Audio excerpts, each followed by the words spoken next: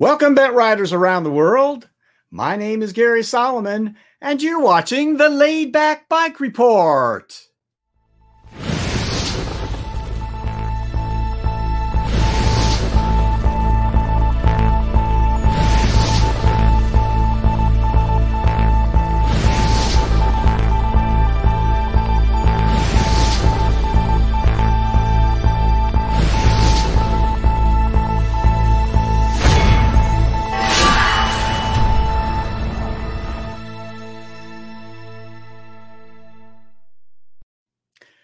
It's awful nice to have you all with us today, guys. We have a wonderful show lined up for you today. Let me tell you what we have in store.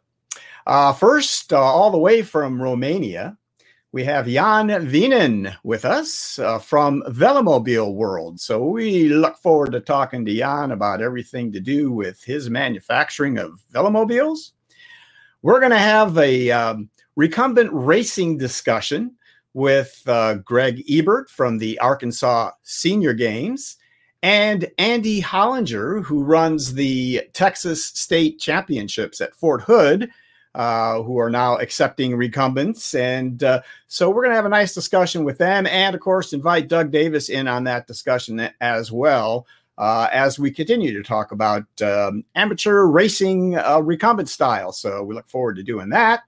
And our good friends from Haza are with us today, David Black and Anya Vrida, and they will be talking to us about their wonderful Delta trikes.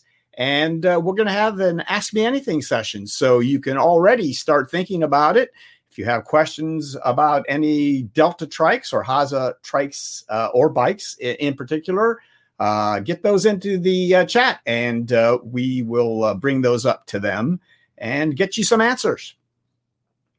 All right, so my wonderful Laid Back Bike Report crew is usually behind the scenes. Let's bring them up so everyone can see. We have, first of all, from Salzgitter, Germany, it's my buddy Lars Kamm. Hello, Lars. Hi, folks. Good to have you with us again, Lars, all the way out in Colorado Springs, handling the banners. We have Larry Seidman. Hi, Larry. Happy Father's Day. And happy Father's Day to you and all the fathers out there. Thank you. And down in Big D, Dallas, Texas, it's Mr. Wizard. Doug Davis is with us today. Hey, Doug. Hey, Gary. Good to be here. This should be fun. Yeah, Doug is at the shop as usual. And down in Jackson, Mississippi, it is our media dude himself. It's Trey Burgoyne. Hey, Trey. Howdy, y'all. How y'all are? Yeah, so those are the guys that make this whole show run beautifully, and couldn't do it without them. So, all right. I mentioned the live chat as far as asking your questions for our Ask Me Anything session. It's so important. We have live chat going on both of our destinations for this live webcast. That means Facebook. If you comment in the Facebook event, we will get to see that and respond to it.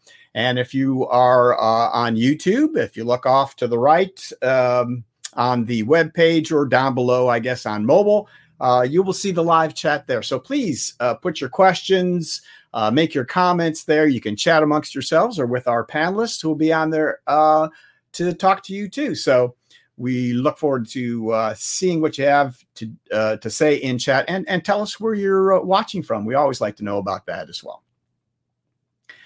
Guys, you can help the Laid Back Bike Report out by liking us on our Facebook page, subscribing to our YouTube channel, and if you just click that little white eye up there, it will take you to our webpage, and you can find out all kinds of other information about the Laid Back Bike Report, our past shows, what we have coming up, bonus material, our podcasts. We do make many of our webcasts into podcasts now, so you can listen to the show maybe while you're riding, if that makes sense to you.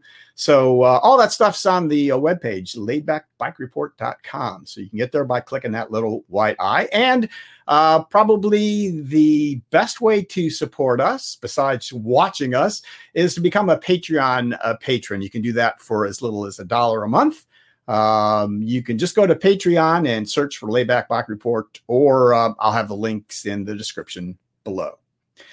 I would at this point like to thank our amazing sponsors. TerraCycle, makers of exquisite recumbent parts and accessories for your bent, and Trailside.bike, a fine recumbent bike shop on the Withlacoochee Trail in Florida, and Cruise Bike, designed for the cyclist who wants to ride farther, climb faster, and adventure more. All cruise bikes and frame sets ship free in the USA. And TerraTrike. Every participant in TerraTrike's virtual Rider Fest will receive an entry into a raffle for a new TerraTrike of their choice, including the much anticipated TerraTrike Spider and GTS. The drawing will take place live right here on the Laid Back Bike Report next Sunday, June 28th. So you do not want to miss that. So ride what you like, but get out and ride. Look for the details on the TerraTrike website at TerraTrike.com/RiderFest or on the TerraTrike Facebook page. And the Hostel Shop, America's premier recumbent dealer with the largest variety of recumbents parts and accessories in stock and ready to ship to your door. All right, guys. So let's get on with the show and talk to our first guest. He, as I mentioned earlier, is in Romania, but actually he is Dutch, and his name is Jan Wienen. Jan, are you there? Yes. How nice to have you with us today. We really appreciate you coming on. Mm-hmm.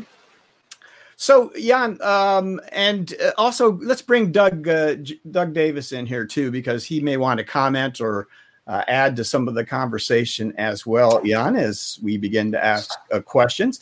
Jan, I guess I want to start out by asking you what were your first exposures? What was the first velomobile that you saw, and how did it impress you? Oh, that's a long time ago already. I've been raised in Dronten. That's a velomobile mecca of the world. So it's. I think it was in 1994. I was exposed already with some velomobiles. I saw Theo Allard, and Jimte driving, and I got really interested in it. So that was my first exposure. Okay. So now those guys went on to start some velomobile manufacturing of their own, velomobile.nl, right? And Allard is with Intercity. Did he end up with? I'm not sure. I know the exact story, but is that right? No, Velomobile.nl. Yeah.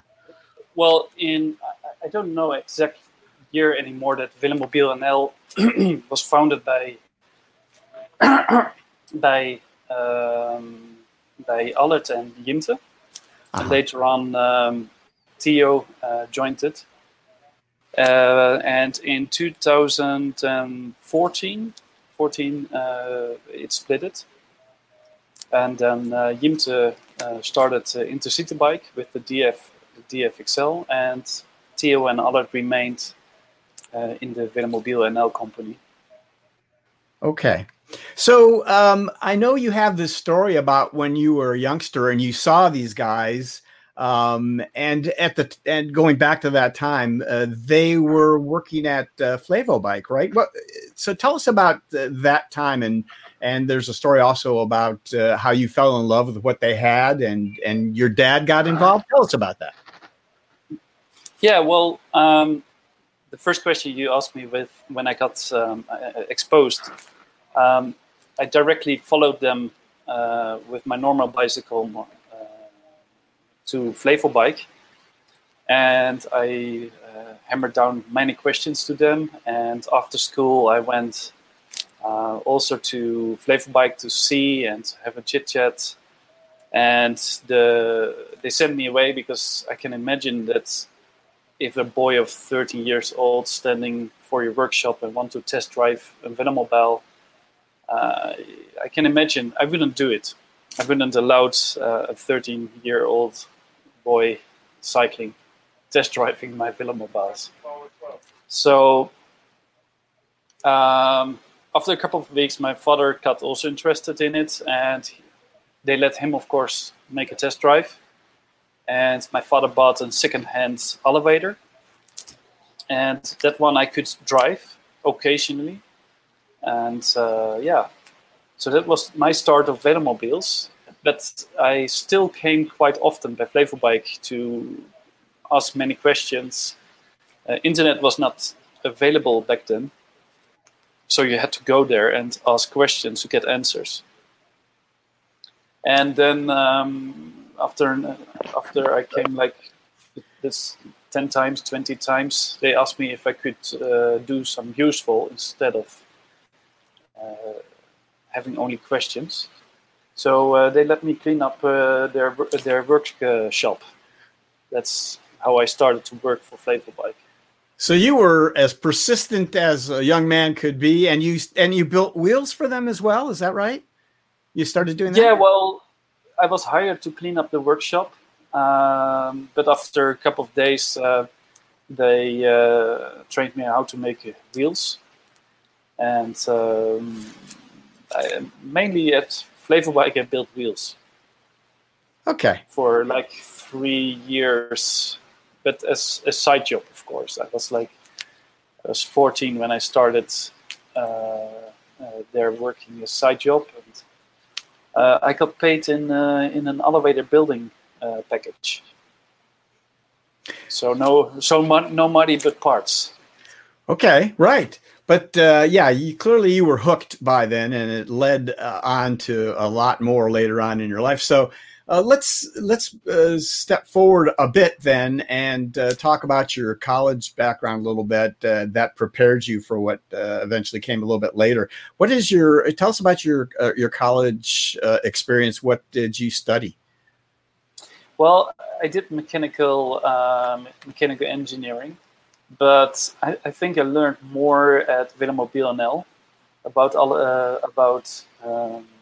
aerodynamics, about composites. Allard, his profession is official teacher, and we had always quite extensive talks in the breaks, and then he taught me quite a lot. So I think I learned more in the breaks of by Velomobile NL than on my mechanical engineering. Yeah, sometimes it works out that way. So your education progressed. Now, there's two kind of disjointed sections of your story that we need to kind of bring together. So you're Dutch. So you grew up in the Netherlands. You went to school there. You had all your experiences there. But now you're building Velomobiles in Romania. So we need to go back a little bit and find out what prompted this. What was the beginning of your connection to Romania? How did this all come about? Well, I was in the late when I did the practical phase of mechanical and engineering. I was at a big mechanical site, and in the evening I was looking to a movie about the gladiators. And Caesar dies, and he says, "For what I lived." And Caesar wasn't happy about where he lived for, so that made me thinking what I want to see in the end of my life.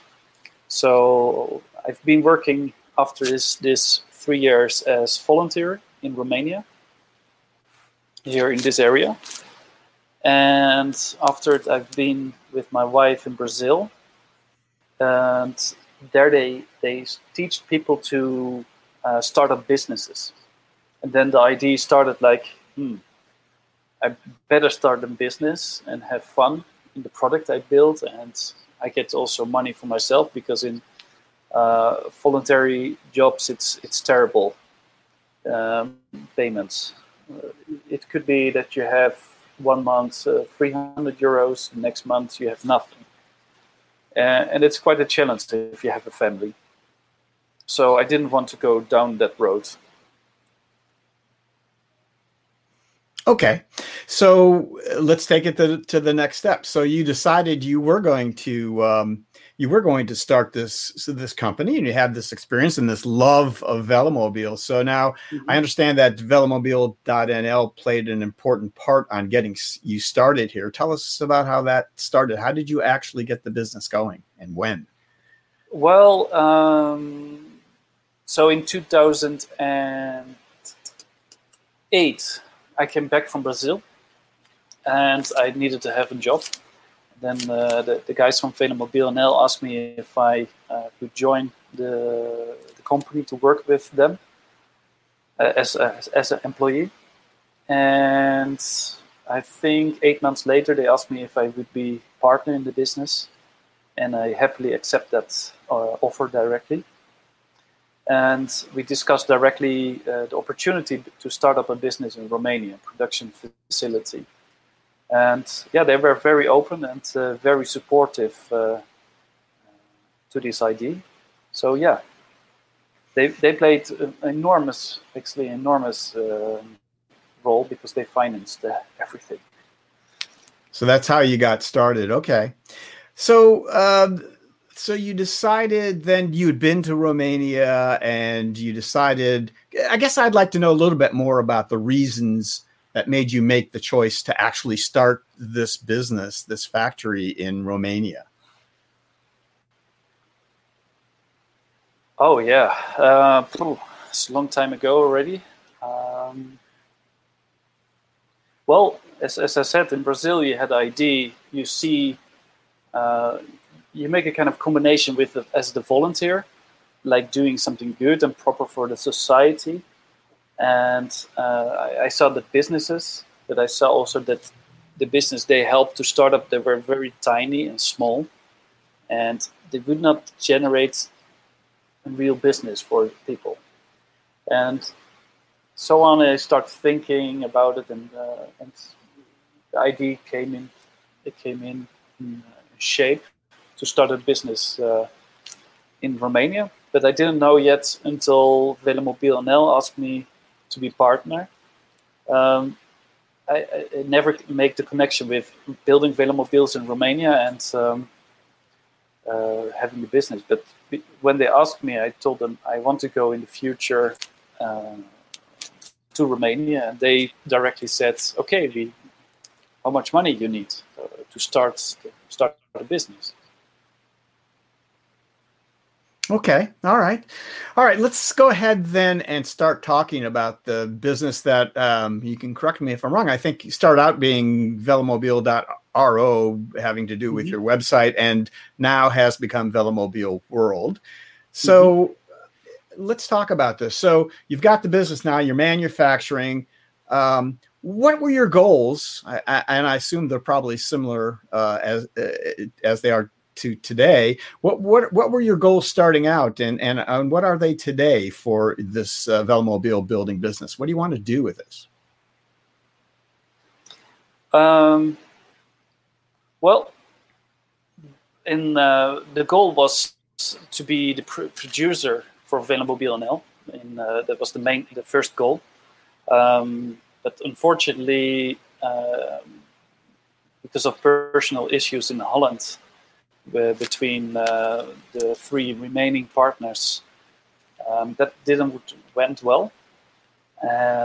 So I bought the complete Romanian factory in 2015, and right now is the goal to extend also every year with like 20%, and build quality, have fun.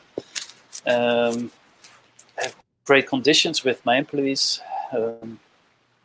Don't get shitty emails about things are not so good. Those are some, those are some great goals. Actually, I love that. So let's clear up. I want to be clear about this. So before your factory came online, so Velomobil.nl, Intercity, these guys all were making the Velomobils in Dronten in their shops and such. And now you pretty much are you making all of the Velomobils for these guys, as well as Radarworks as well? Tell me Tell me if you're doing all of these and yes, how that transition went. How did that transition go? For Velomobil NL and Intercity Bike, we produce 100%. Of course, they do some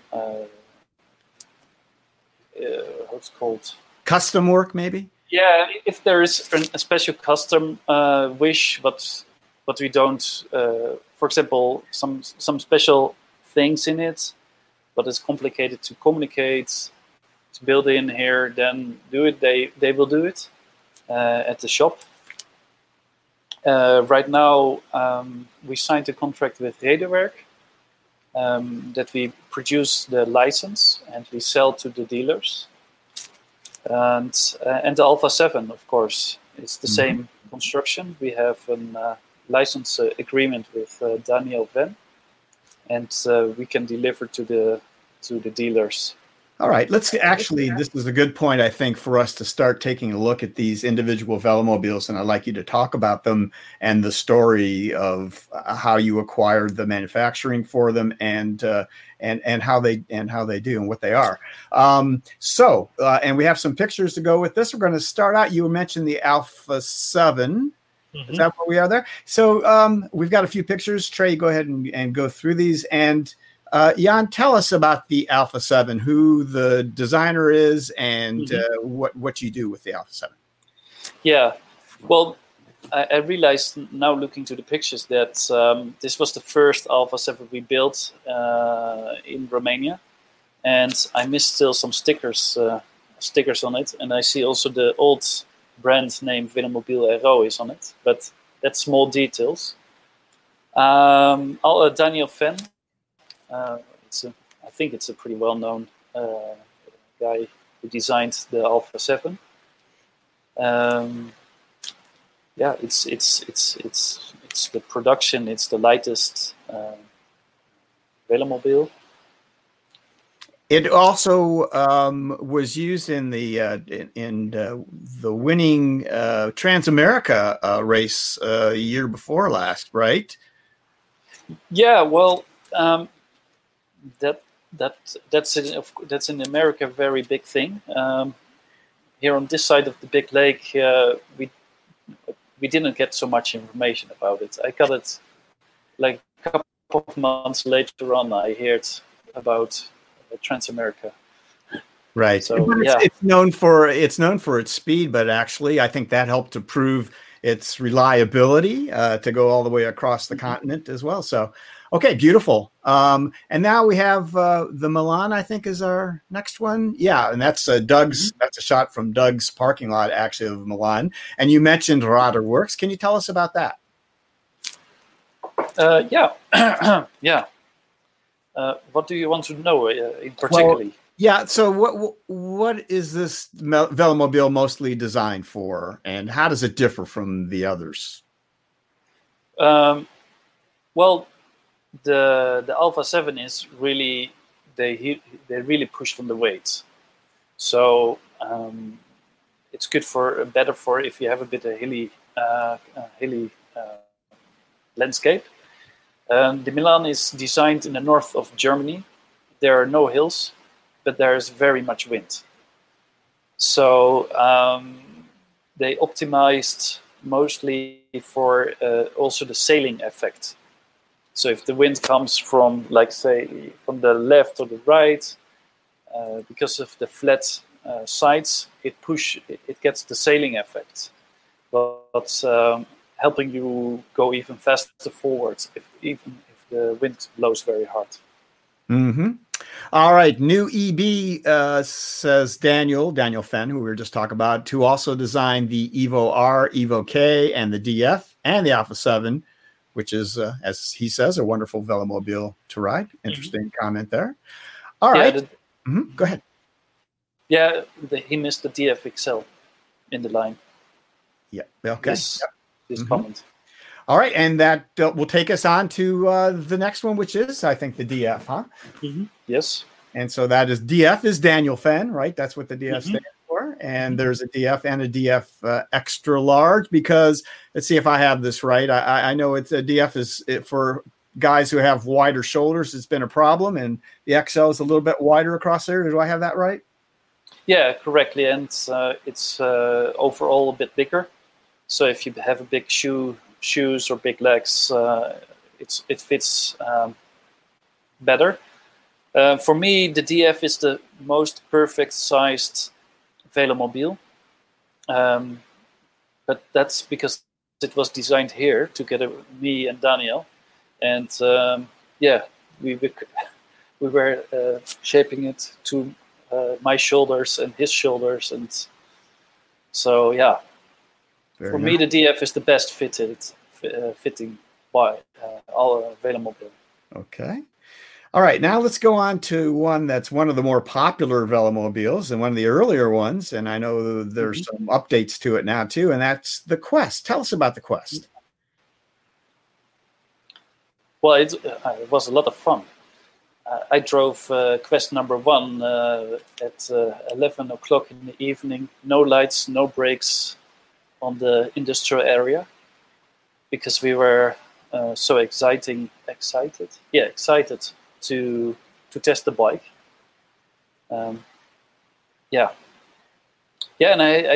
had like 3 or 4 of them in the main totally. And now there is we don't have. Let's go back to the other picture of the Quest if we could. There's also the Quest XS, yes, and this is a new XS. version. Yeah, tell us about what is the XS? Well, it's you mean the XS from like 6 years ago, or you mean the newest one? The newest version, yes, please. The newest one who is not yet driving. That right. one, you mean? Yes, the one that's not quite available. There's I guess what I'm getting at is there's a complete new design, right? Is that correct? Yeah, it's a complete new design. It's very tiny. I think the market will be quite small. I'm not sure if I will fit in. I am 180, so I think it will be until 1.75 meters. I have no idea how much feet or inches that's it. Do you know when that's going to be available? Well, I was in Holland from mid-March until last week. Because of the coronavirus, I couldn't travel back to Romania. And I've seen the body, and I've seen the rear wheel in.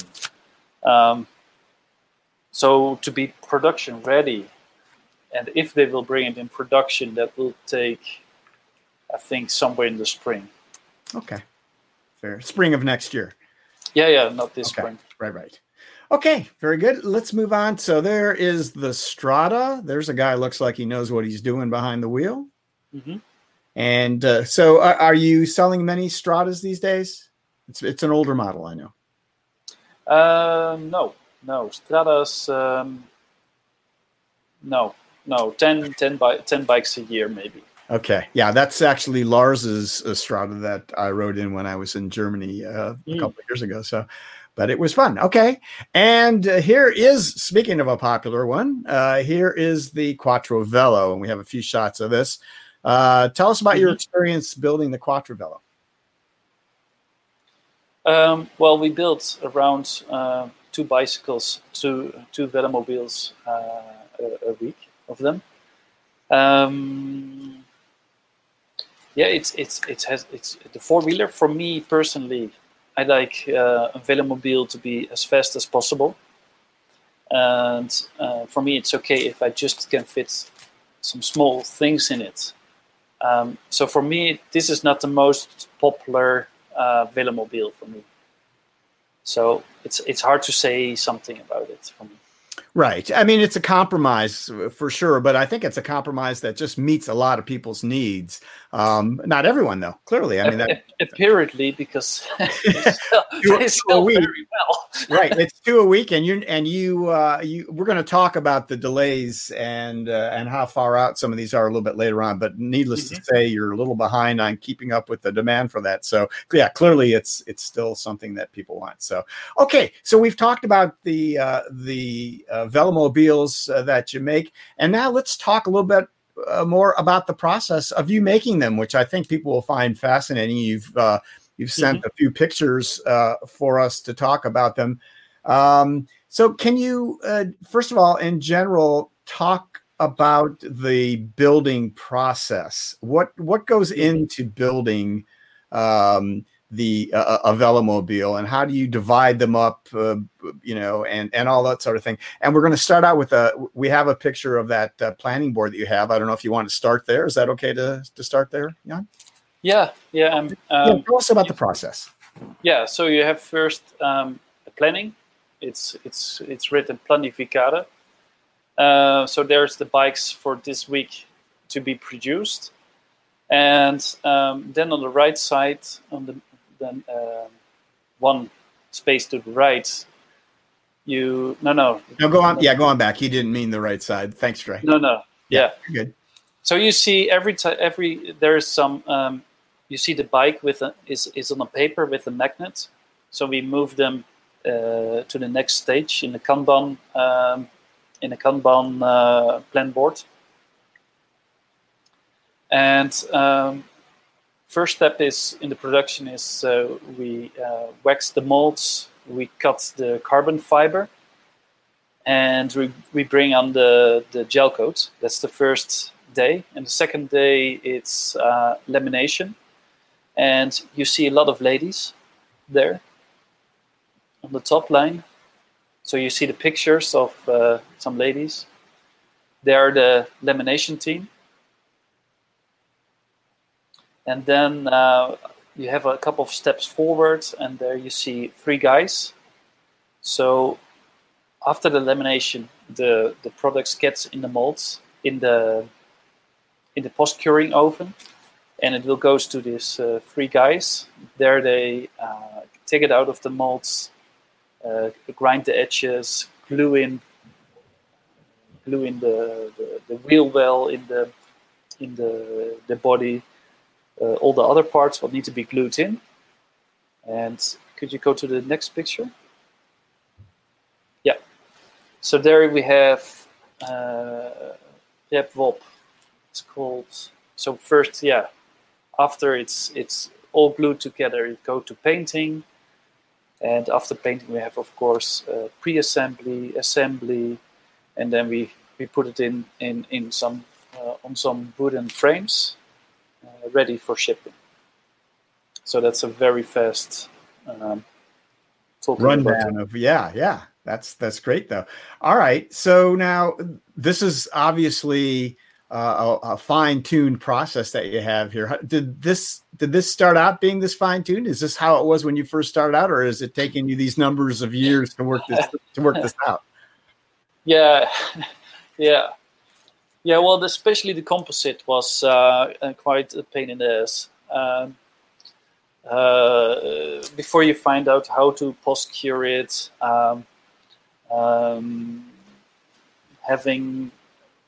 first of all, you build just a simple oven, and you put in a sauna heater in, and you try to heat it up in a constant way, and then things go wrong.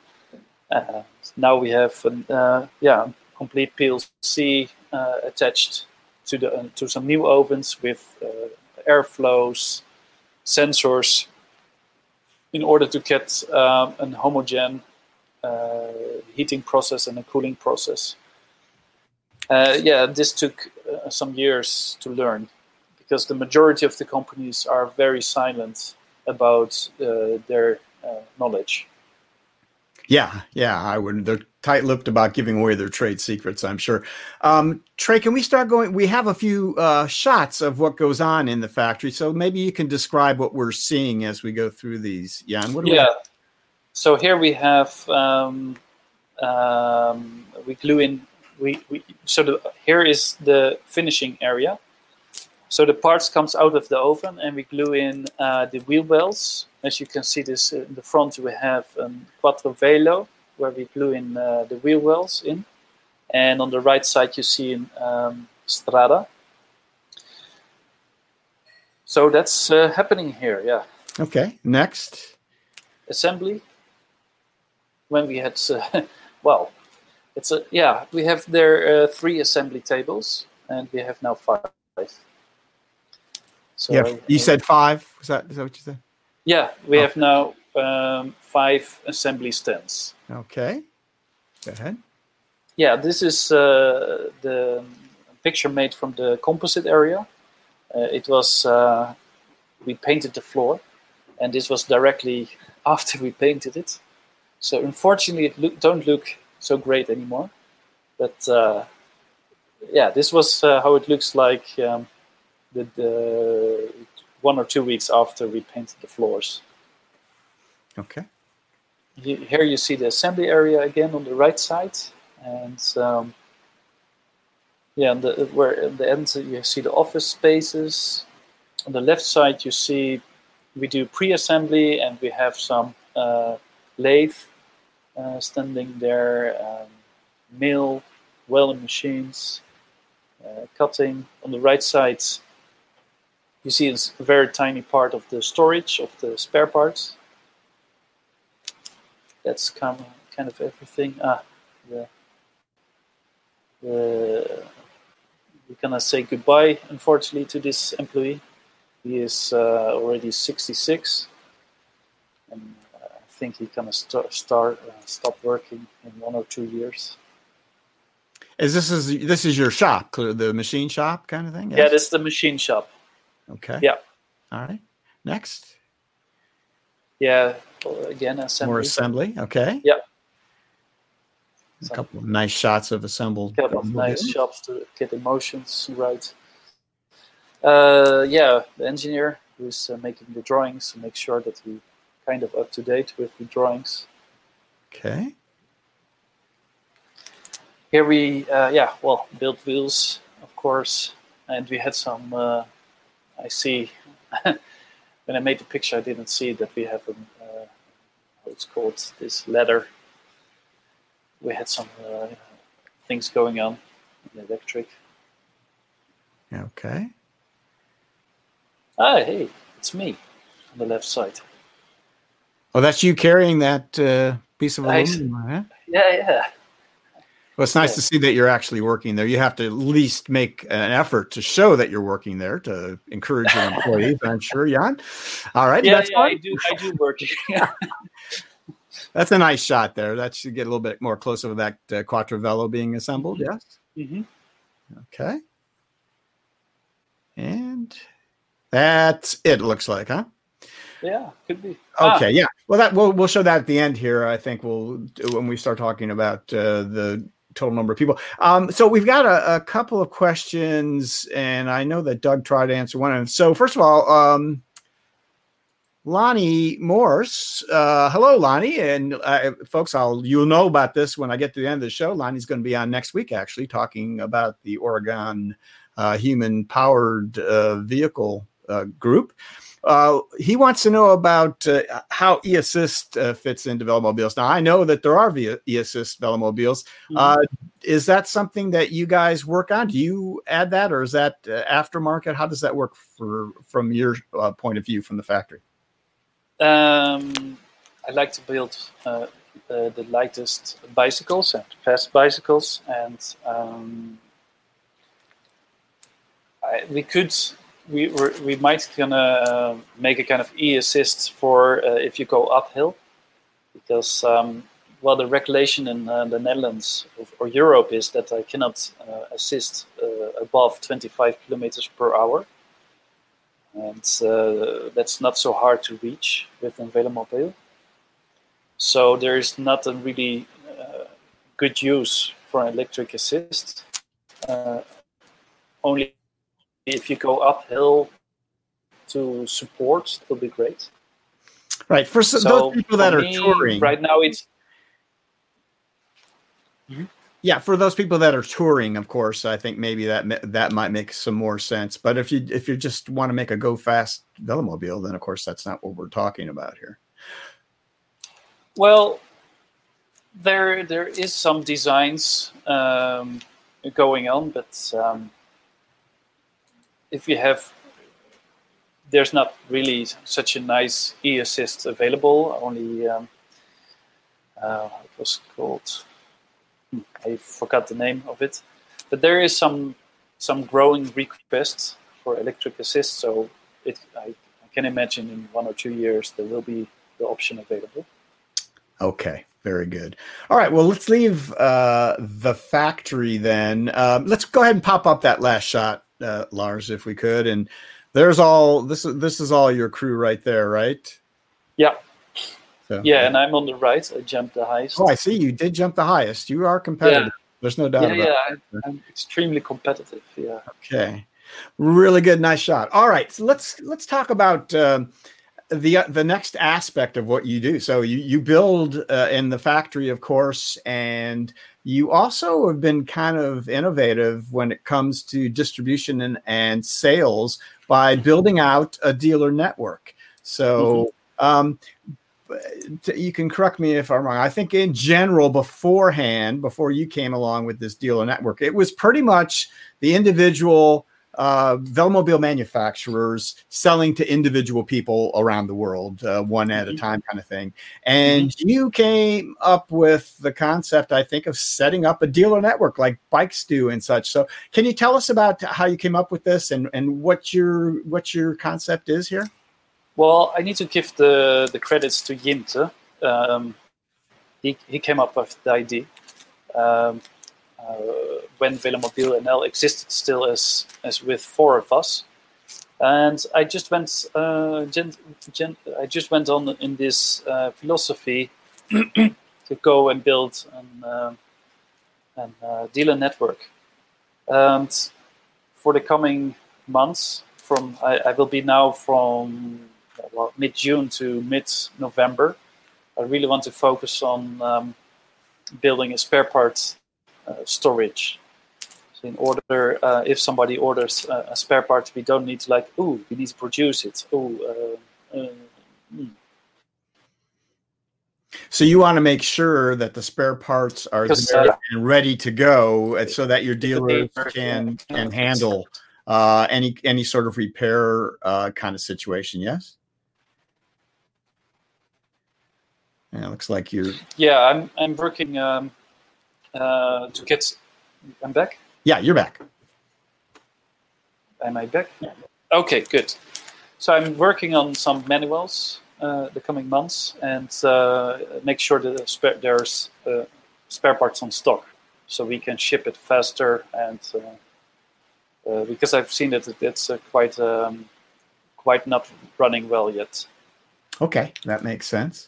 All right, so now more specifically about the dealers. So tell us about where you have dealers and how does that process work? The idea then is that the customer orders from a dealer, then the dealer orders from you. Yes, is this how it works? Yes, yeah, that's how the system works.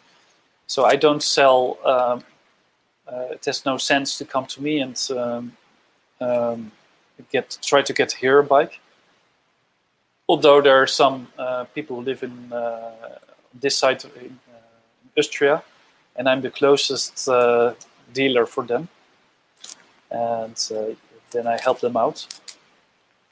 But yeah, that's how it works. The dealer, people goes there to make a test drive, order their. Get customer service, and I try to support with manuals and spare parts to build the spare parts storage. In this way, I try to support the dealers to do their job to be successful. That's got to be a better process for everyone concerned. If you can pull that off, that's great. All right. We alluded earlier to building the Velomobiles fast enough and lead times and such. So let's get into that. We actually have a question. Let's see. From Motard, will there be a possibility to see the exact waiting progress position of the order, or is it the responsibility mainly of the dealer, in this case, Radarwerk? So, yeah, let's talk about that. What are the lead times for the various Velomobiles, and how can the customer keep track of where they are in that process, I guess is the question. I hope next week I have on the velomobileworld.com and something similar like an order list. So you can see when a bike is ordered and when it will be delivered, which bike is ordered in which configuration. I did something similar as Velomobile NL and Intercity Bike, only I don't expose the name of the clients. I expose only an order number. So you get, the dealer makes an order in our system, and the dealer gets an order number. And with this order number, it can be communicated with the client in order the client can see, hey, it's still in planning, and the expected delivery will be in August. Hey, my bike is in painting, or my bike is in assembly. Hey, it's on the road. Okay. So this transparency I've been building on for the last months. And I have it now on a test server to see if it works. And we had some bugs in the system, so I hope that will be finished this week or the coming week. And then it will be online to be seen. Okay, that would be great. I think everyone would appreciate that. Let's quickly go through. So, how long will it take for my Alpha 7 that I ordered today? If you ordered one today, I didn't see, but thank you very much. It will be leaving the factory August. Okay. And in Milan?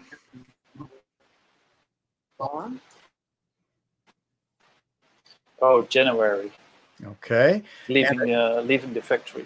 How about a DF? DF is August somewhere. Okay, not begin bad. August. Quest.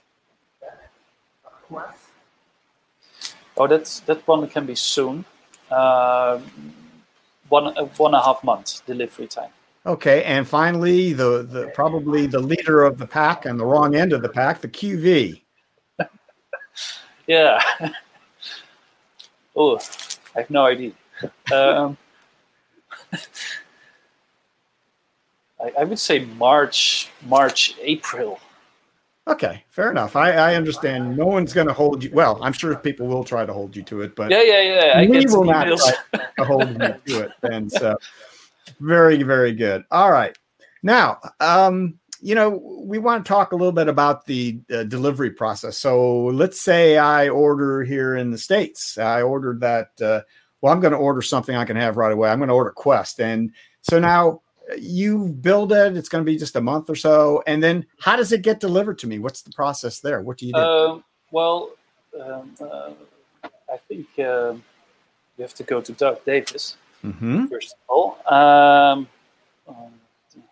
You're on that big side of the other side of the lake. He's handling that part of the business. Right. So I have to go through Doug. I call Doug and say, Doug, I want a Quest. And he then contacts you and gives you the order. You go ahead and build it. By the Quest, by the products of Velomobile NL and Intercity Bike, you have to go to Velomobile NL and Intercity Bike.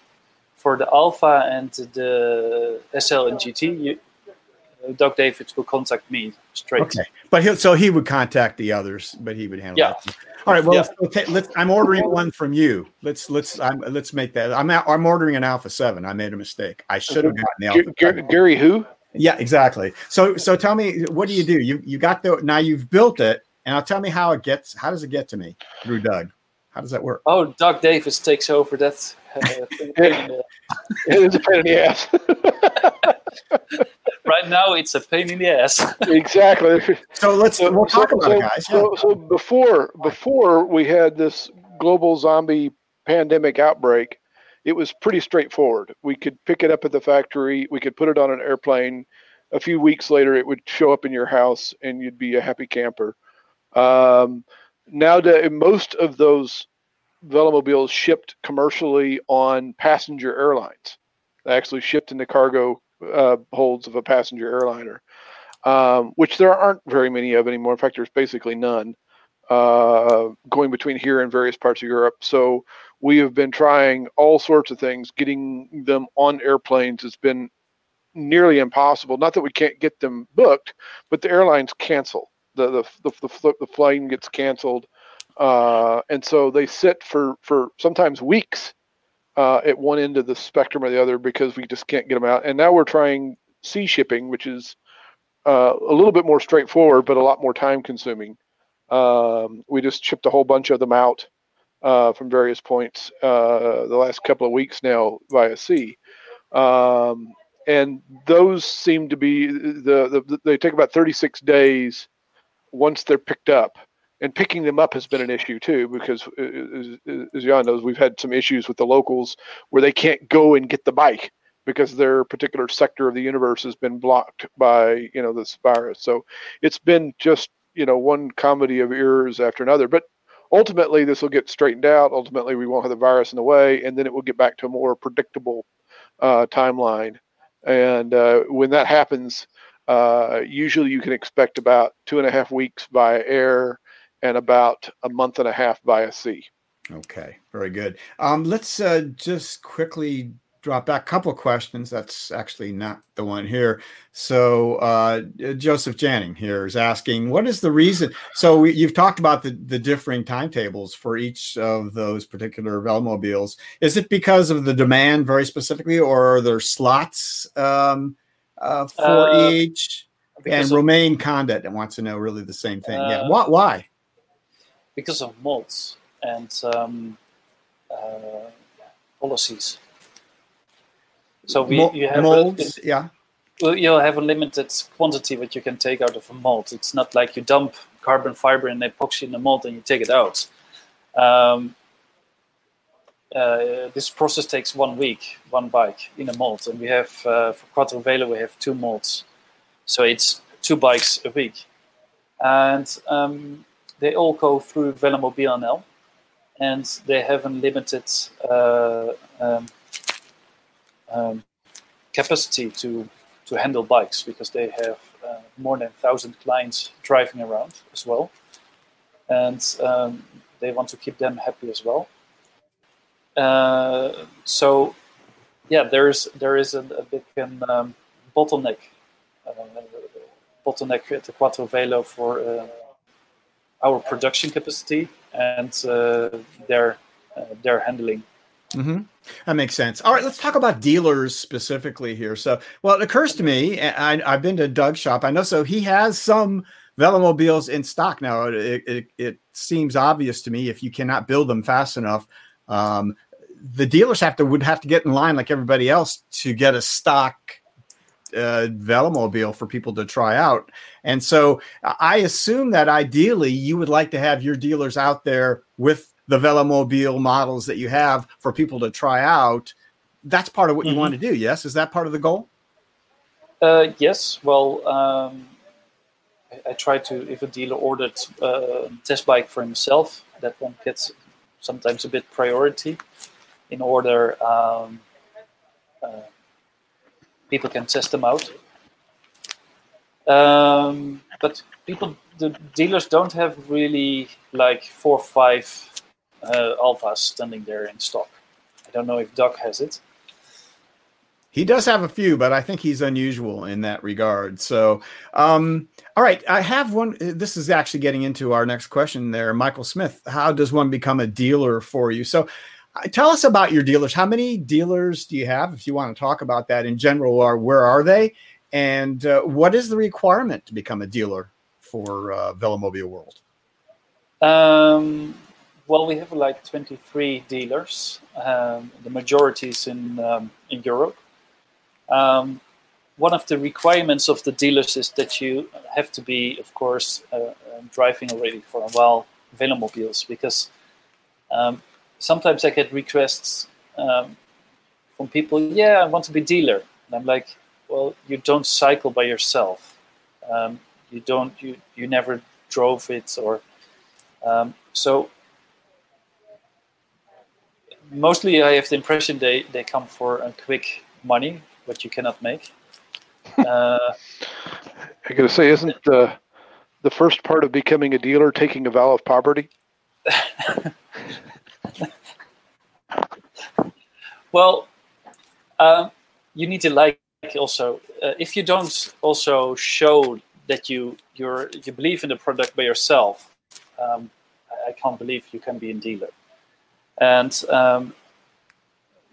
you've got to show that passion that you've shown right from the start, don't you think? I mean, you have to love this and love Velomobiles so that you can sell them to people. If you are not an advocate, then people are not going to. This is not an impulse buy that someone come in for $200 and buy something. It's something that has to be sold and explained and shown how important it is. I think that's is that what you're saying? Yeah, that's what I tried to say. And it's also that somebody needs to be able to repair a bicycle. Right. You want to have that service available so that of course. Of course. Okay. Yeah, so you need to deliver the service, and it's also necessarily that you don't have them too close to each other. Of course, right. You have to have a reasonable territory for everyone there. So, all right, let's kind of start wrapping this up with a talk about the future here. So, I guess first of all, there's all kinds of things that people want in terms of a Velomobile. I'm sure you've heard some crazy ideas. I got a question from a guy who's a very powerful advocate for a Velomobile adoption around the world, Manfred Schiller, who wants to know about a 4-seater side-by-side Velomobile. And so I want you to address that. We saw one that was actually built in Australia when we talked to Ben Goodall a few weeks ago. He kind of built it as a prototype. Is there such a 4-seater side-by-side in anyone's thoughts that you know of for Velomobile? And tell us what is in the future for building Velomobiles. What kinds of concepts have you seen and do you think might come to pass? A 4-wheeler, I don't think so that will be produced quickly. A 4-seater, but 4-seater, yeah. I mean 4-seater, not 4-wheeler is already probably would be a 4-wheeler as well, but yeah.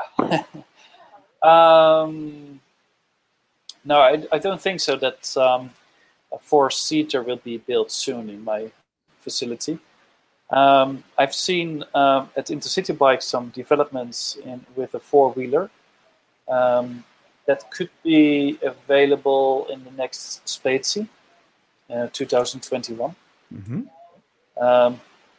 Today I hear that Spezi 2020, even in August, will be cancelled. So yes, that has been cancelled for sure. Already just told me yes.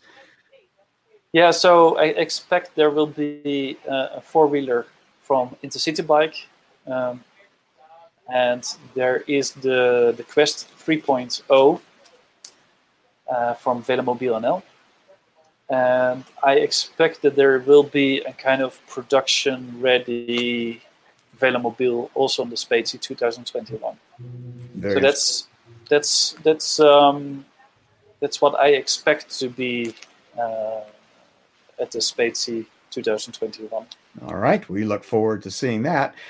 All right, let's finish then with, I guess I want to ask you, how do we expand the overall market for Velomobiles? I know this has got to be something that you think about all the time. This is your business. So what's the best way to raise the consciousness and awareness of Velomobiles and how they can be used in their very many commuting and touring and around town, all those sorts of things? What's the best way to get the word out there? Mm-hmm. Well, as we discussed, I want to go through dealers.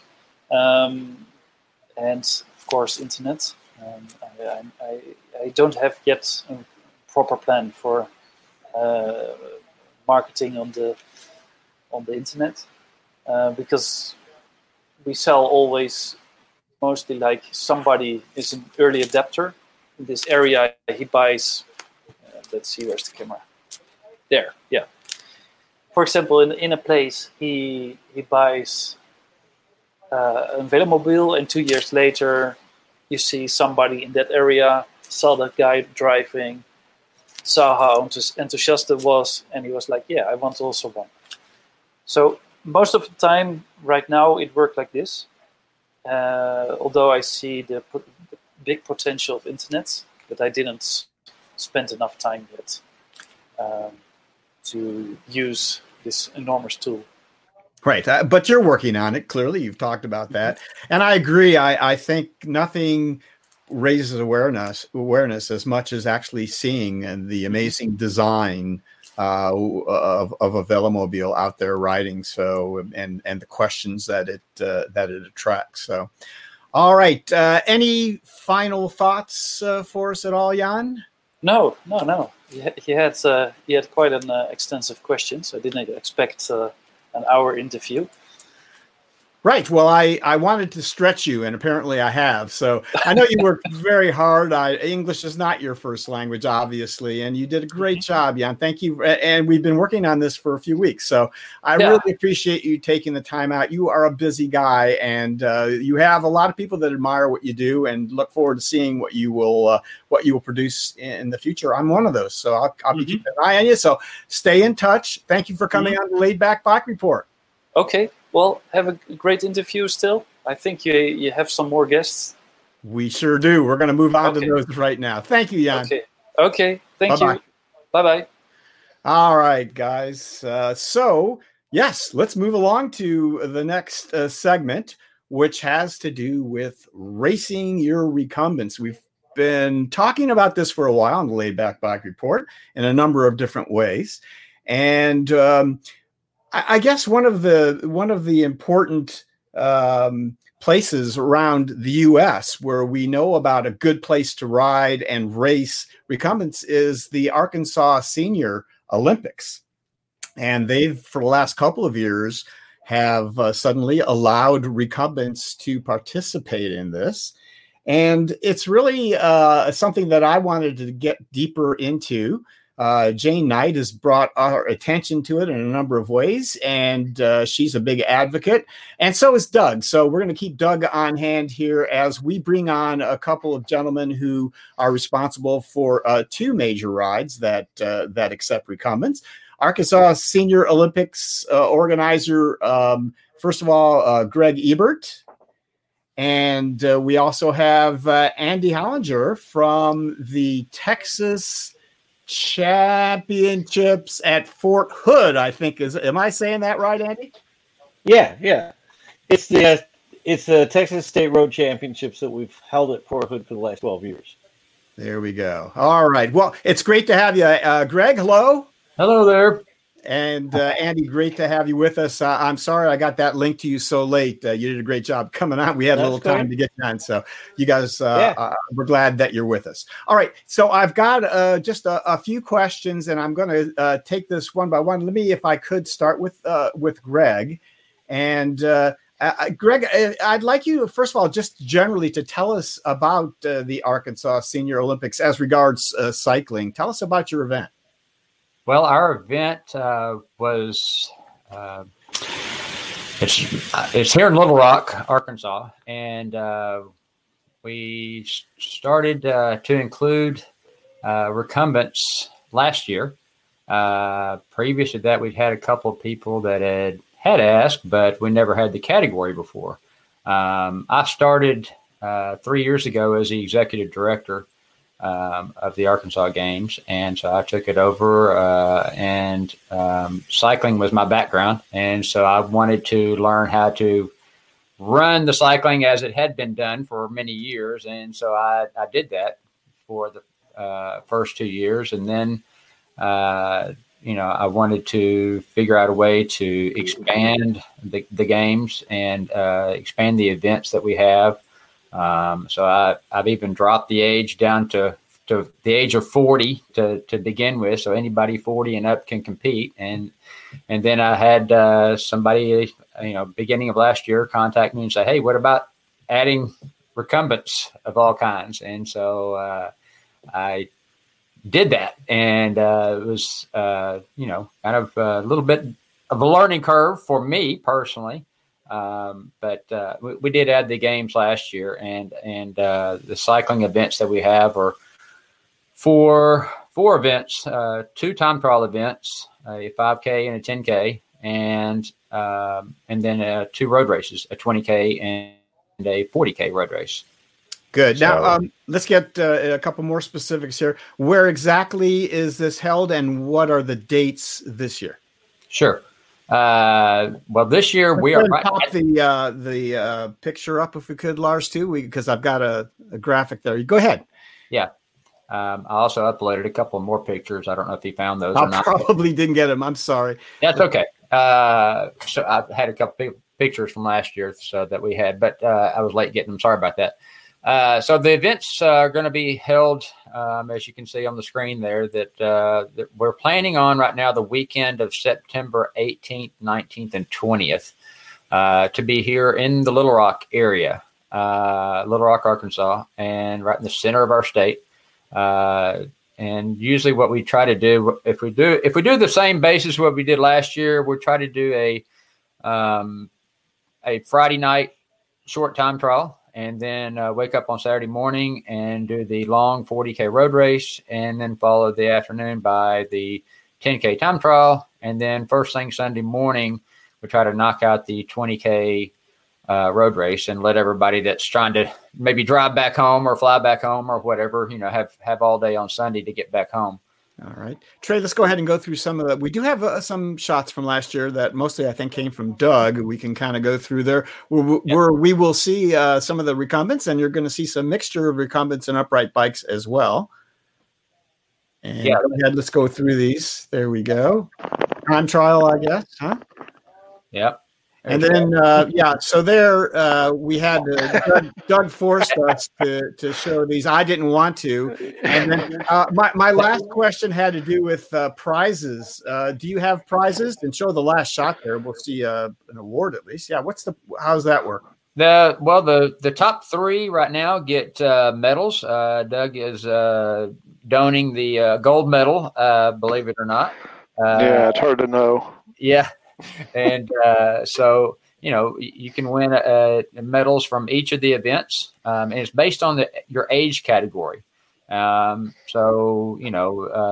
like I said, we start at age 40. So everything is 5-year age group based. So 40 to 44, 45 to 49, 50 to 54, and so forth. So even if, you don't necessarily, if you're not in Doug's age category, then. Well, Doug is in the so forth category, I believe. Yeah, exactly. So do we have a decrepit category? Greg, let me ask now a more specific question about recumbents. I know you started out without having a whole lot of experience. You said you had a little learning curve. So tell us, how have you decided to integrate the recumbents into the event? So some are mixed and some are separated. Yes. Yes, that's correct. I'm working on things that are going to be a little bit different this year, as we all know, because of the COVID pandemic situation. That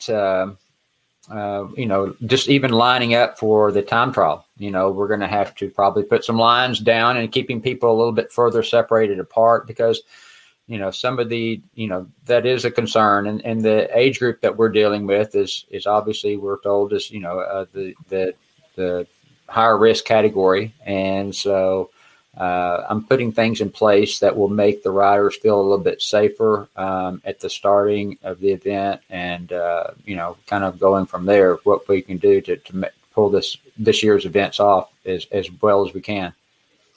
Good. And so how would you encourage, in what way would you encourage recumbent riders around the country to come to the Arkansas Senior Games and attend? Well, I know that some of the other states have already canceled for their senior games events. They've canceled their events, and so we've already seen we've got registration open on our website right now, and so I've seen several states of people from Colorado to Missouri, Mississippi, that are starting to sign up, that are interested in coming to our event. Thanks and tail to Jane Knight and some other people that are helped getting the word out for me, because I don't have the full list of all the recumbents around the country, but I'm jumping on board. I've like you said, I had a big learning curve, and last year was big for me, that I even got to jump into one of the actual recumbents and ride it down the road and get up over 30 miles an hour. So it was a big thrill for me to be able to do that for the first time. So, I could see myself doing that a little bit more than I have been. It's a lot of fun. Greg, I think the fact that you obviously present such a friendly atmosphere to recumbents, which is not the case generally across the country. We'll talk about that at the end. I think we've talked about the Arkansas Senior Olympics here for a while on the show. Jane has brought it up to us a few times, and we're always looking for new venues where our bent riders can race, and you present a very friendly platform for that. So I wanted to thank you for that. So let's go to Doug for a second. And Doug, I think at this point you could tell us what was your experience last year at the Arkansas. We saw your pictures there. What was your experience at the games as a recumbent rider? It was fun. I mean, it was a unique experience. The venue is nice. The roads are great. I don't know if we're going to do the same roads we did last year or not. The only issue I had with it was the fact that it was an active road, which means that I was catching up to cars in a couple of places. So in fact, there's a Comcast van out there that owes me about a minute on a time trial. I paid him to slow you down. Is that what that was? Because, man, he got in the way, and I could not get around him. And then when I went around him, I'm pretty sure he didn't have any idea what that was. Yeah. So, the time trial road is fantastic. I mean, it's nice. It's pancake flat, which is that's genuinely good hunting ground for recumbents and velomobiles and things like that. Anyway, the venue's well done. The staying in Arkansas was fun. I this year I had planned to stay longer and go do some of the trails and some of the other ones, and so now we've got I guess the one of the rides coming up after that. So look forward to spending more time in Arkansas and riding you have a fantastic set of bike trails, but also some good riding out in the countryside.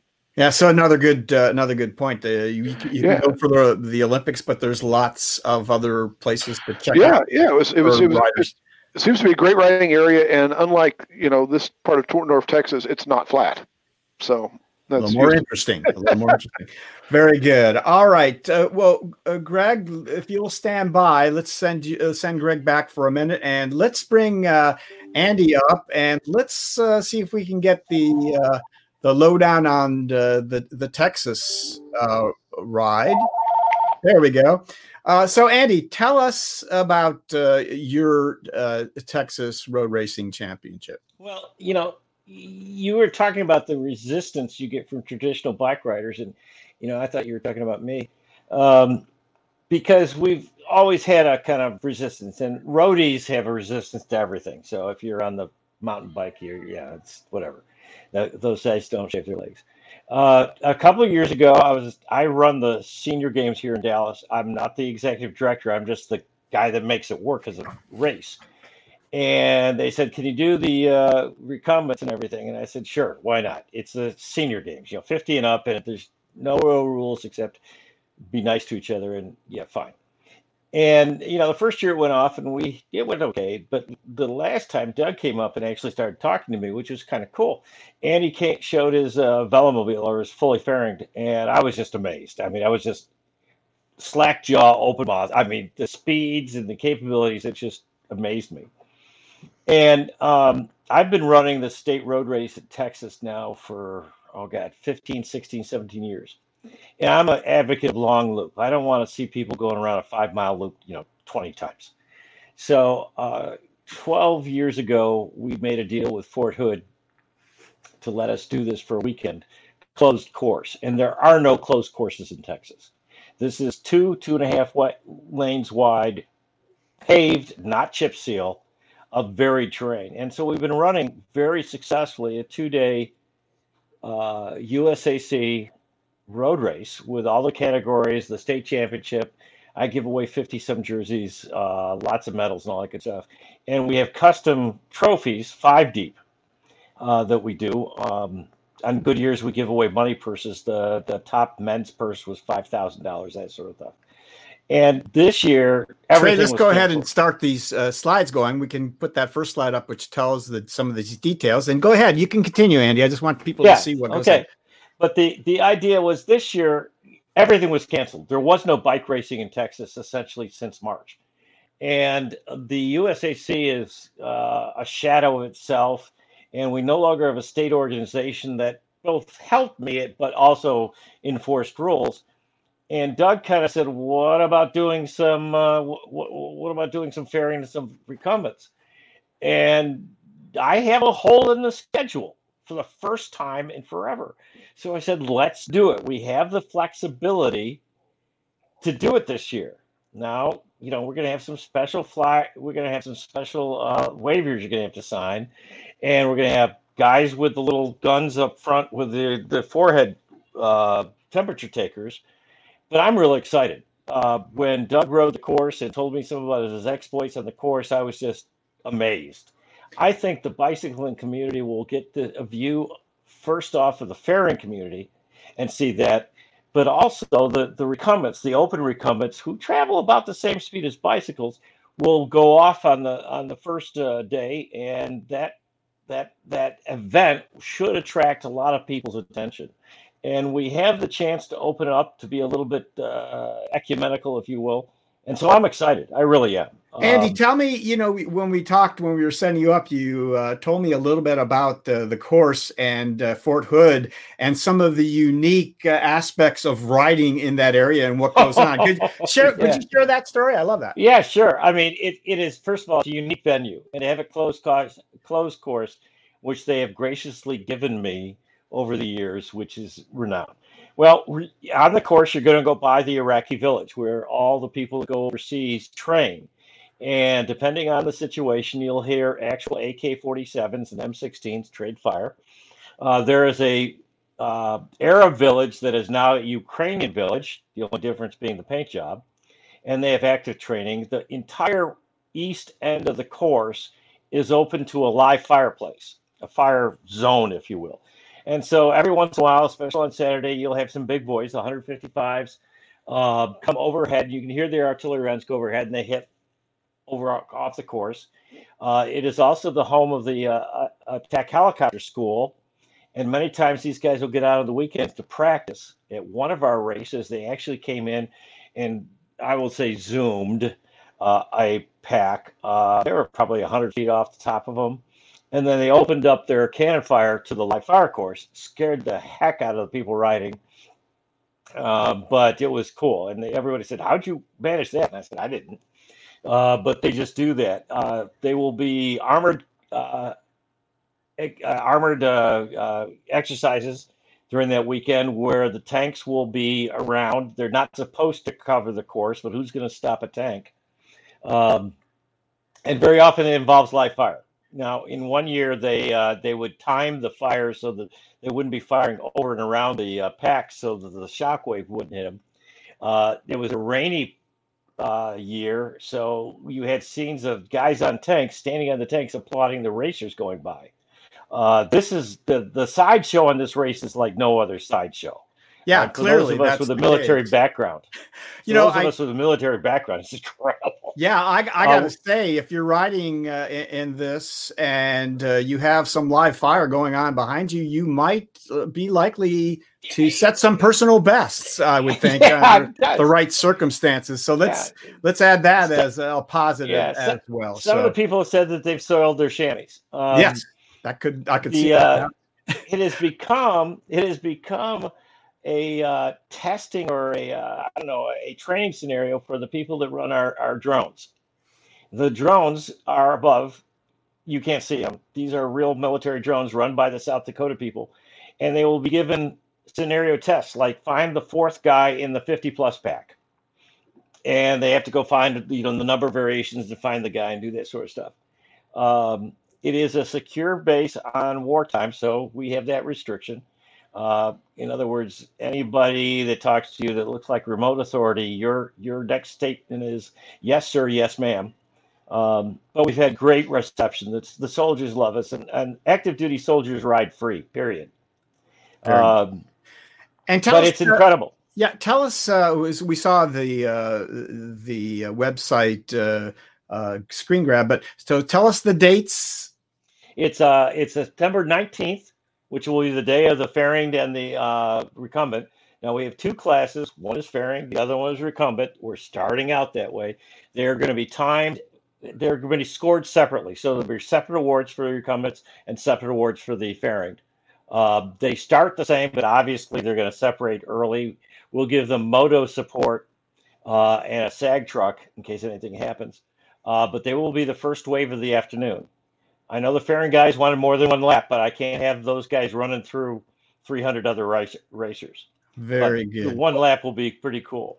It sounds like a great opportunity and a very unique race. Andy, stand by right where you are. Sure. Lars, can we bring Greg back and bring Doug in as well? I want to finish up with a quick discussion about the National Senior Games, which we've talked about before, and Greg kind of alluded to. So, we've seen where the recumbents have been denied entry into many of these. And I guess you guys being so open and welcoming, I'd like to have a short question and answer about how you think we can encourage more states to do this, which is, I think, a precursor to get the National Senior Games to accept us. So what do you think is the key to that? Let's start with Greg. Well, what I can tell you is that I have talked to the national office, and they tell me that the recumbent bikes, two wheels, can enter next year's National Senior Games down in Florida. They did allow a few of them to come in last year in Albuquerque, and I guess it went okay. So they are going to, just for the time trials, though, for the 5K and the 10K time trial. So if you have a two-wheeled recumbent bike, you can go to the Nationals. Now, I am continuing to kind of toot my horn every time I talk to them. We've been having some online chats and so forth, and I'm going maybe later this year to be able to talk to all the state executives and trying to encourage them also to pick up recumbents and allowing them to race. And it's just going to take a push. I mean, Jane Knight, Doug, everybody, whatever we can do is just keep kind of tooting our horn and saying, hey, recumbents are all here to stay. And this is a growing, event that we would like to get included in the National Senior Games. And I think it's possible. In my estimation, nothing's going to work as well as having someone like you or Andy that has some experience and a good experience standing in front of those folks and saying, look, you can do this. It works. These guys are great. It's going to add numbers and it's going to make it a richer race. Do you agree with that, Andy? 100%. Yeah, absolutely. Yeah. The idea of participation brings acceptance. We have gravel. When I started road riding, there was road riding, and then we got the evil people from mountain biking, and they took away numbers, and now we've got the sinners of the gravel set, and it just goes on and on and on. The numbers drive it. And frankly, as a promoter, I want people there. I want people to enjoy themselves. I want people to do safe. And, I got an opportunity this year because I've got a window on my race day that I can bring them in. And if the other promoters in Texas see that this works, they'll do it too, because it's about numbers. Yeah, I think that's right. Yeah. the senior games are so decentralized. I run the ones in down by Texas A&M. I do that one in College Station, and we get 50, 60, 70 guys and ladies out, and we do this in the 50 plus set. We don't allow 40s in, and Doug gets checked every time he shows up because he's got too much hair and it's all one color. But but the idea is as the various departments, recreation departments of the cities that put on the senior games start to look at, the fact that we have 50 guys. Is there a way we can do 90 guys or 70 guys? Yeah, it's called recumbents. They'll do it. And you get states like Arkansas, Texas, or Ohio, and some of the other states who have it. The Nationals are going to say yes, too. It's all about participation. And, absolutely. The natural chauvinism that bicycling seems to be, I'm trying to pick my words here right, that my bike is the only bike. The triangle frame is the only way you can do bicycles. Well, we all know that's wrong.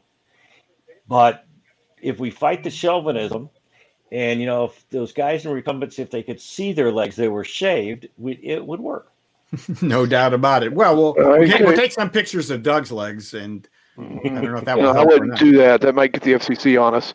Doug, go ahead. I'd like to hear your thoughts to finish up here. Well, I got to say, you wouldn't know if my legs were shaved anyway because they're hiding inside the shell. Exactly. So I think that was Andy's point. Along with my Speedo. So there you go. Oh no. So, Doug, I guess so. I want to ask you: are you optimistic that here over the next few years we may get to have that push and see more participation and eventually maybe even a realistic national senior games more than a time trial? I hope so, because quite honestly, the one of the senior games invited some of us to come to, and it was on time trial only, a 5K and a 10K, and it's like they charged full admission. And they didn't understand why they didn't get anybody to show up. I said, nobody's going to pay $80 to ride 9 miles. It's just not going to happen. And so that segued off into a much longer conversation about recumbents and safety. Safety teams show up over and over again because it's the pole to hang on to. It's like, well, we're concerned that they're not safe. And I said, well, yeah, but we've been arguing about disc brakes for half a decade and whether they're safe or not too. So it's not really a place to put a stake anymore, because we've proven it over and over again that they're as safe, if not safer, than standard diamond frame bikes. But I think the answer is inclusive is going to happen. We know from an industry perspective, recumbents are growing faster than almost any other market segment other than e-bikes. So there are more of them coming, and I think that's something that will be recognized just in the sheer metrics and participation numbers. Absolutely. All right. Thank you, Doug. So I think we're going to go ahead, Andy. The issue I was going to say, safety isn't the fact that these different machines are safe. Safety is because the bicyclists aren't used to looking at the traditional bicyclists aren't used to looking out about this. Oh yeah, and absolutely. We don't know how to deal with it, and so anything that's strange, we're going to say safety, because who can argue with that? Right. And the more that you mix in with all this stuff and they see the recumbents and see that it works, it's going to become a non-issue, I would think. Well, the first year we did the recumbents, everybody kind of, okay, fine. But Doug, you came up to me at the event and we started talking, and we got flexibility in there. Let's do it. Yeah. See how it works. It's going to take this type of, I don't know, salesmanship or just, talking to one another, heaven forbid. It's talking to actually make this work. What Ed's referring to is I came up to him and I said, look, you probably need to just launch me first, because I'm going to be on top of these guys. and Andy at least had the open-mindedness to think that was even possible. And I said, just do this. I don't need, I've got bright flashing lights. I'll turn them on. I'll be in this course. I'm not worried about this. Just let me go ahead of these guys, and it will be safer for all of us. And it was. And I still ran across them, but, and then we talked to Chip at Hotter Than Hell, and we were going to have a Hotter Than Hell. Yeah, we were. 13,000 cyclists. These guys leave first. We're going to have a real race. And the USAC said, oh, whatever. And, I was going to be the chief ref of this thing. and a hotter than hell 60-mile loop essentially, or 100-mile loop, I guess we're going to do. But all it takes is a couple of people that people trust to talk to say, can we do this? And Doug brought it up, and Chip brought it up, and I said, I'll do it. And once Chip saw that I was going to do it, because I've been a friend of his for a long time, and I am a somewhat respected USAC official, we're going to make it work. That's where I want to leave it right there. We are going to make it work. So thanks a lot. Andy, thank you so much. Good luck. We look forward to see what goes on in Texas. And Greg, thank you so much. Arkansas led the way, and we're looking forward to seeing what you guys come up with as we go along the way and your promotion of what we do. And Doug, as always, thank you for chiming in on this too, guys. Thank you so much. Last moment, let me invite you to come out to Fort Hood on the 19th. And do a live commentary. I'm gonna look for some body armor and a helmet, and then I'm gonna see if I can make it. So thank you, Andy. Thank you. Extra layer of Kevlar on my Velomobile. We're gonna need something, I think. So sounds intriguing. I thank you guys very much. So thank you. All right, we'll see you. All right, guys. Let's finish up here with an interesting segment and Ask Me Anything. So I want to remind you all that the live chat is going strong. Please, if you have any questions about Delta trikes, about Haza trikes or Haza bikes, this is the place to ask and the time to ask. So put them into the live chat and we will bring them up. And in the meantime, we're going to chat a little bit about what goes on in Maine, actually, in the U.S. here with Haza USA and Rad Innovations. I'd like you to meet David Black and Anya Vreda. Hello, guys. Hey, Gary. How you doing? Good. Thanks for sticking with us. Well, no, I appreciate that, and I appreciate being on. And let me remind you that Vermont has its own state. It's not a part of Maine. It's not a part of Maine. I'm sorry. I am sorry. I knew that, but I guess I completely forgot. I don't know why. I thought you were up north. I had no idea. So we're definitely there. In Vermont, of course, and in a beautiful spot from some of the pictures I've seen. All right, guys, let's talk a little bit about Haza USA. But I think even before we do that, let's get real basic here, because what you guys sell is a kind of trike that is not the most popular out there, but it certainly serves a place, and a lot of people love them, and they are Delta trikes. Tell us, if you would. I guess we'll start with David, or you guys can decide who answers. What a Delta trike is, how it compares to a tadpole trike, and what are the advantages? Fundamentally, yeah, I'll take that. So Delta trike versus tadpole trike is one wheel in front versus two wheels in front, and there are a number of different attributes that the Delta might offer that you cannot do with the tadpole trike. And Haza certainly has been a leader in the industry for Delta trikes over the last 25 years. Delta trike, first of all, tends to have a greater range of steering just by nature of a single wheel in the front. It has a better steering radius, almost to the point of where you can turn within your own circle. So that's probably the biggest pop that comes to my mind. But then by default, we also can couple trikes. We can drop a front wheel off and we can tandem. So we can couple one trike into another, and maybe two or three or four of them. And if a person wants to get a little extra help or ride in tandem for better communication. What's the record? What's the record? 69 in Germany. 69 that actually went somewhere. I think there have been a few more, but 69 attached Delta trikes in a train. What did we have at the last CycleCon? At CycleCon, there were, I don't know, 12, 15. We had but if you remember, we were navigating quite handily through maybe 40, 50 recumbent bikes overall. Right. And I don't think we knocked anybody down. But Yeah, and I we guess have- I would add, I don't know if you're going to get there or not, and we're going to talk about this more specifically a little bit later, but I think accessibility, so adaptive needs, we're going to talk about that, but just on the very basics of a Delta Trike, it is very easy to get on and off of a Delta Trike as well, so as we're going to see. I was getting into that, where it is a bit easier to step in and out of a Delta Trike, and you've only got the front wheel and a boom to sit into or step over, and a tadpole doesn't give you that. You've got to manipulate yourself, Right. back into the boom, what have you. So, traction is a good point, depending on the model, of course. There's a differential. You've got two-wheel drive on the rear. You've got good stability. I mean, there are different models, just like as in tadpoles, of componentry. So the coupling to another trike, to another two-wheel bike. So in the adaptive inclusive world, it affords us a lot of options, no matter what the ability of the individual riding rider's needs might be.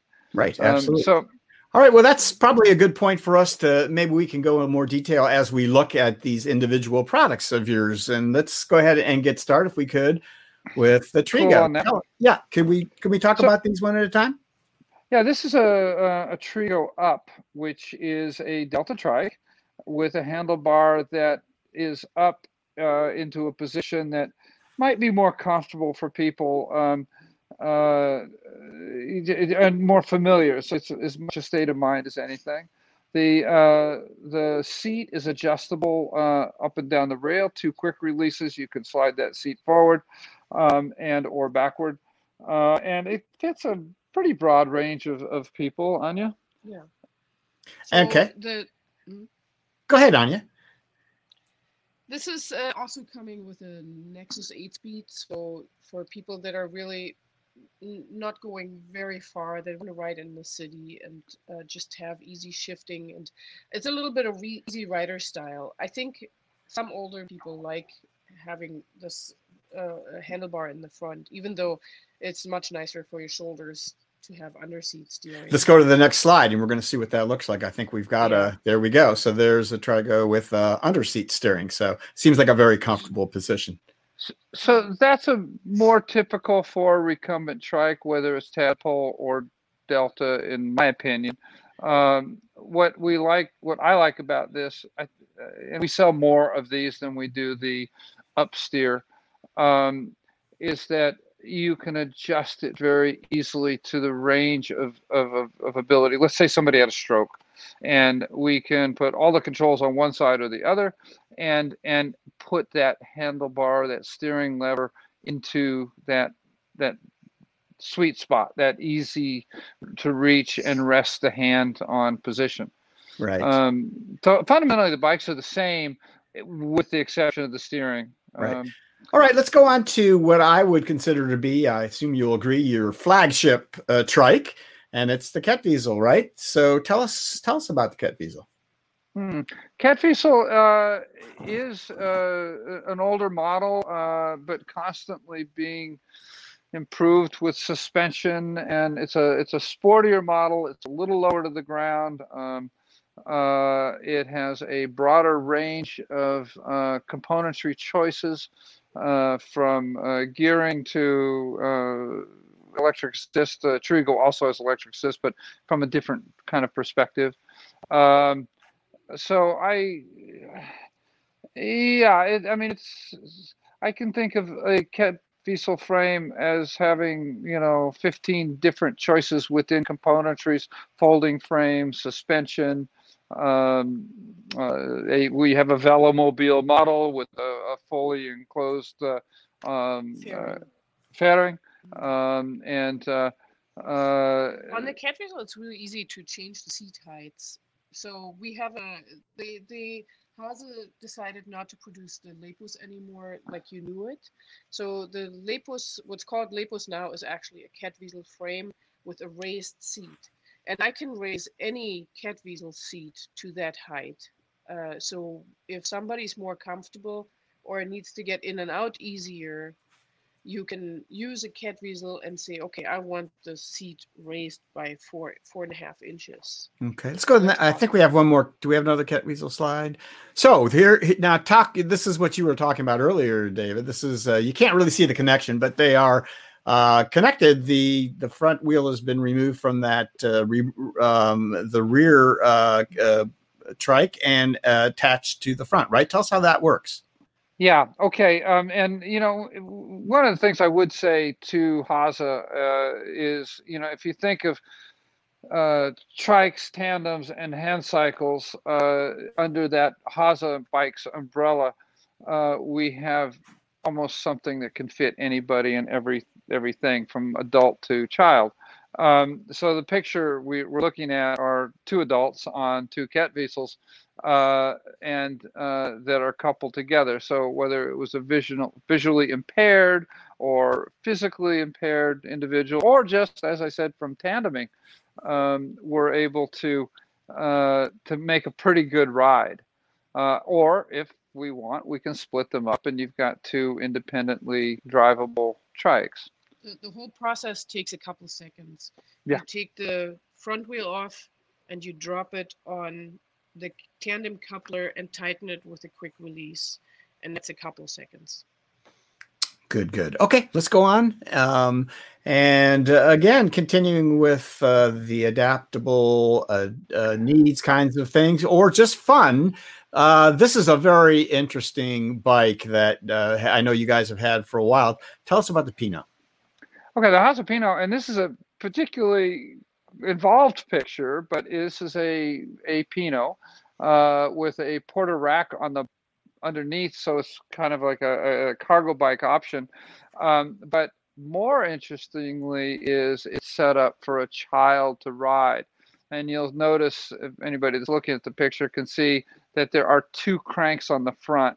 We have a quick connect crank for children that enables us to go from child to adult in a matter of a minute, and fit the same frame. So I can go with a 4-foot child to a 6'4" adult by taking off the crank closest to the child and extending the boom. So that's a really versatile bike. Whether it is a passive rider, active rider, a variety of sizes, and the Pinot again comes in half a dozen flavors of componentry, and the frame is the same on all of them, but there are accessories and componentry to suit the need of commuter bike, tour bike, adaptive bike. Very good. Okay, let's go on to the Tretz. So what's this one? Well, the Tretz is really a sized down Catweasel, if you will, with a plus.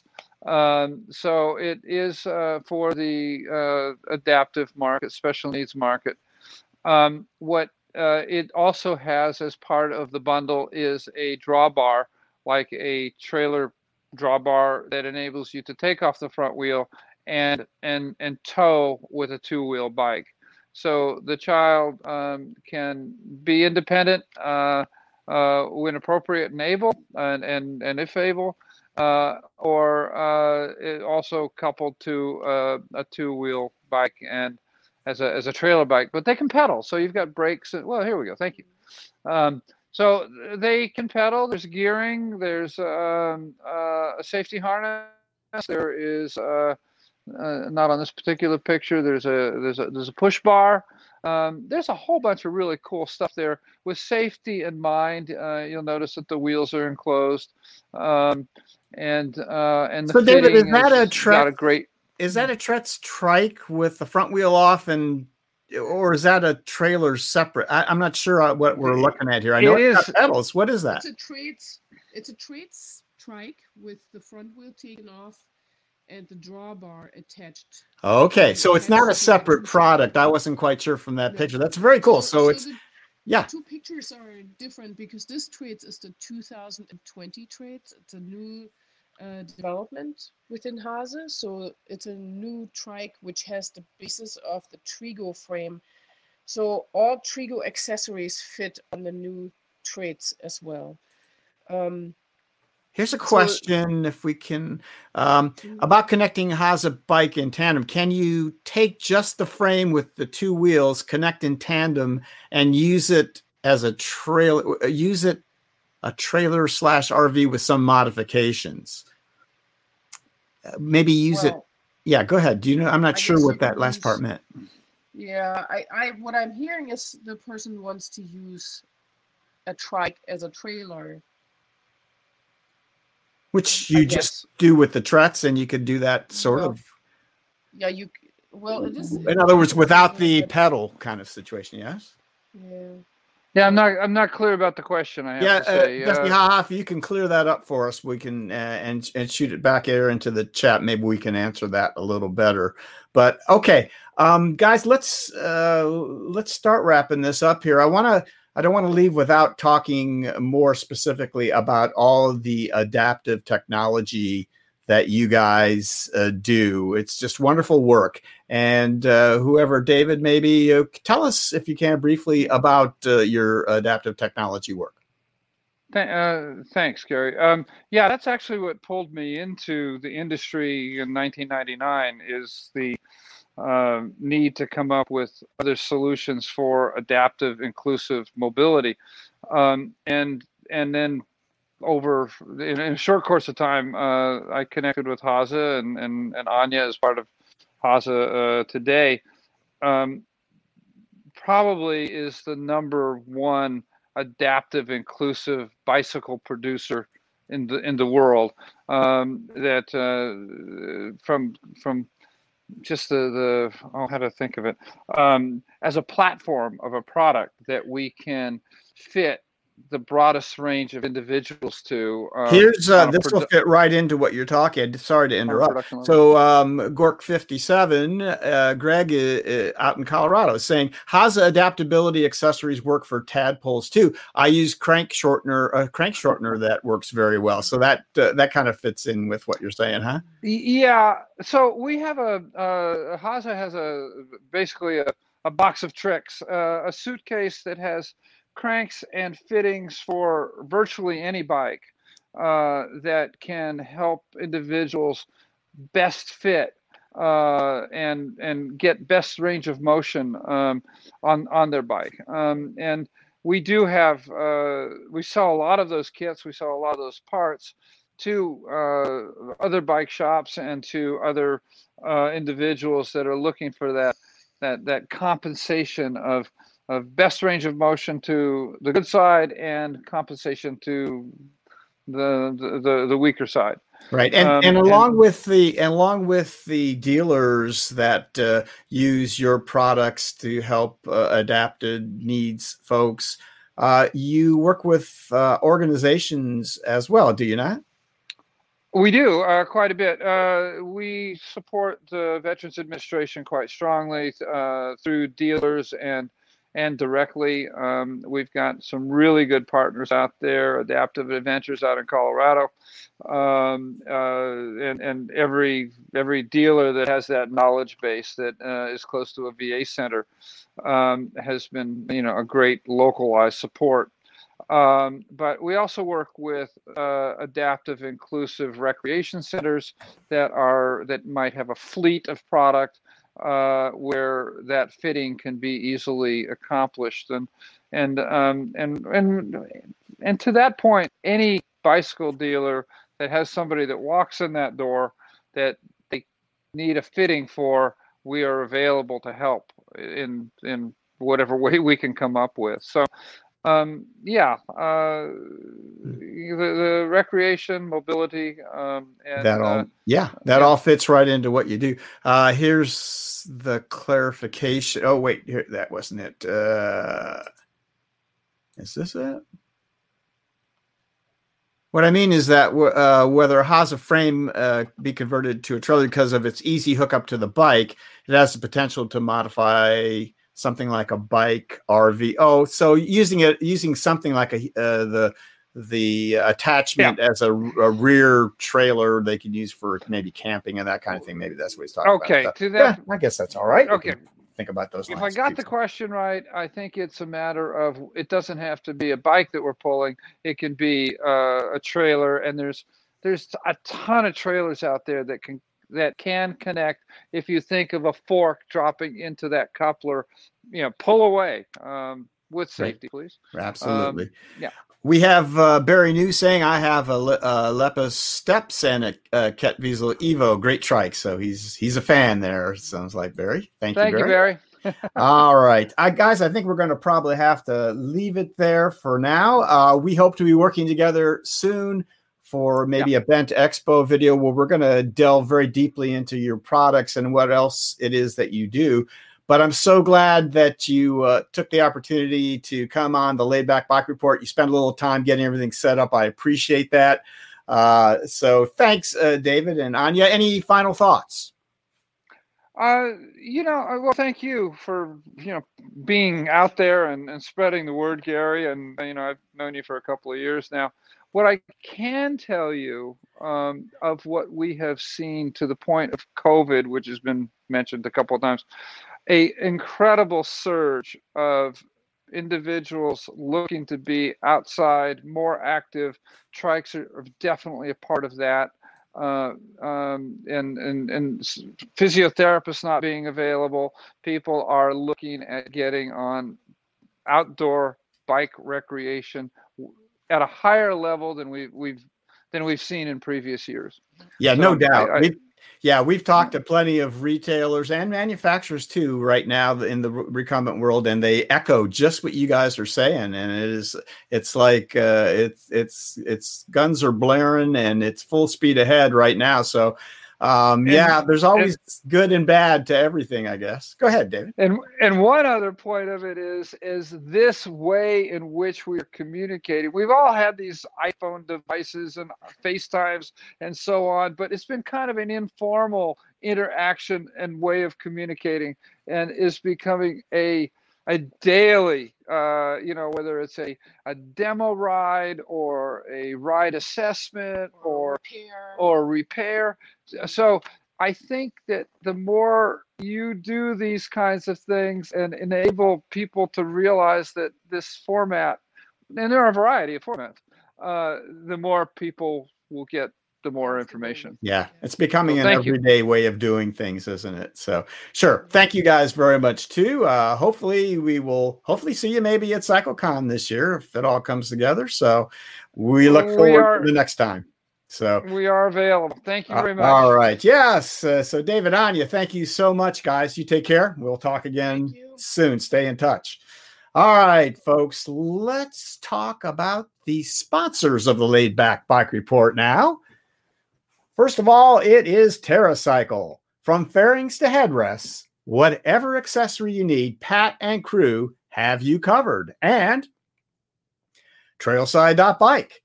If you find yourself in Florida, near the Withlacoochee Trail, stop in to see Andrew and his crew. And Cruise Bike. Their patented race and record-proven front-wheel drive geometry changes the rules of cycling. Now, comfort doesn't come at the cost of performance.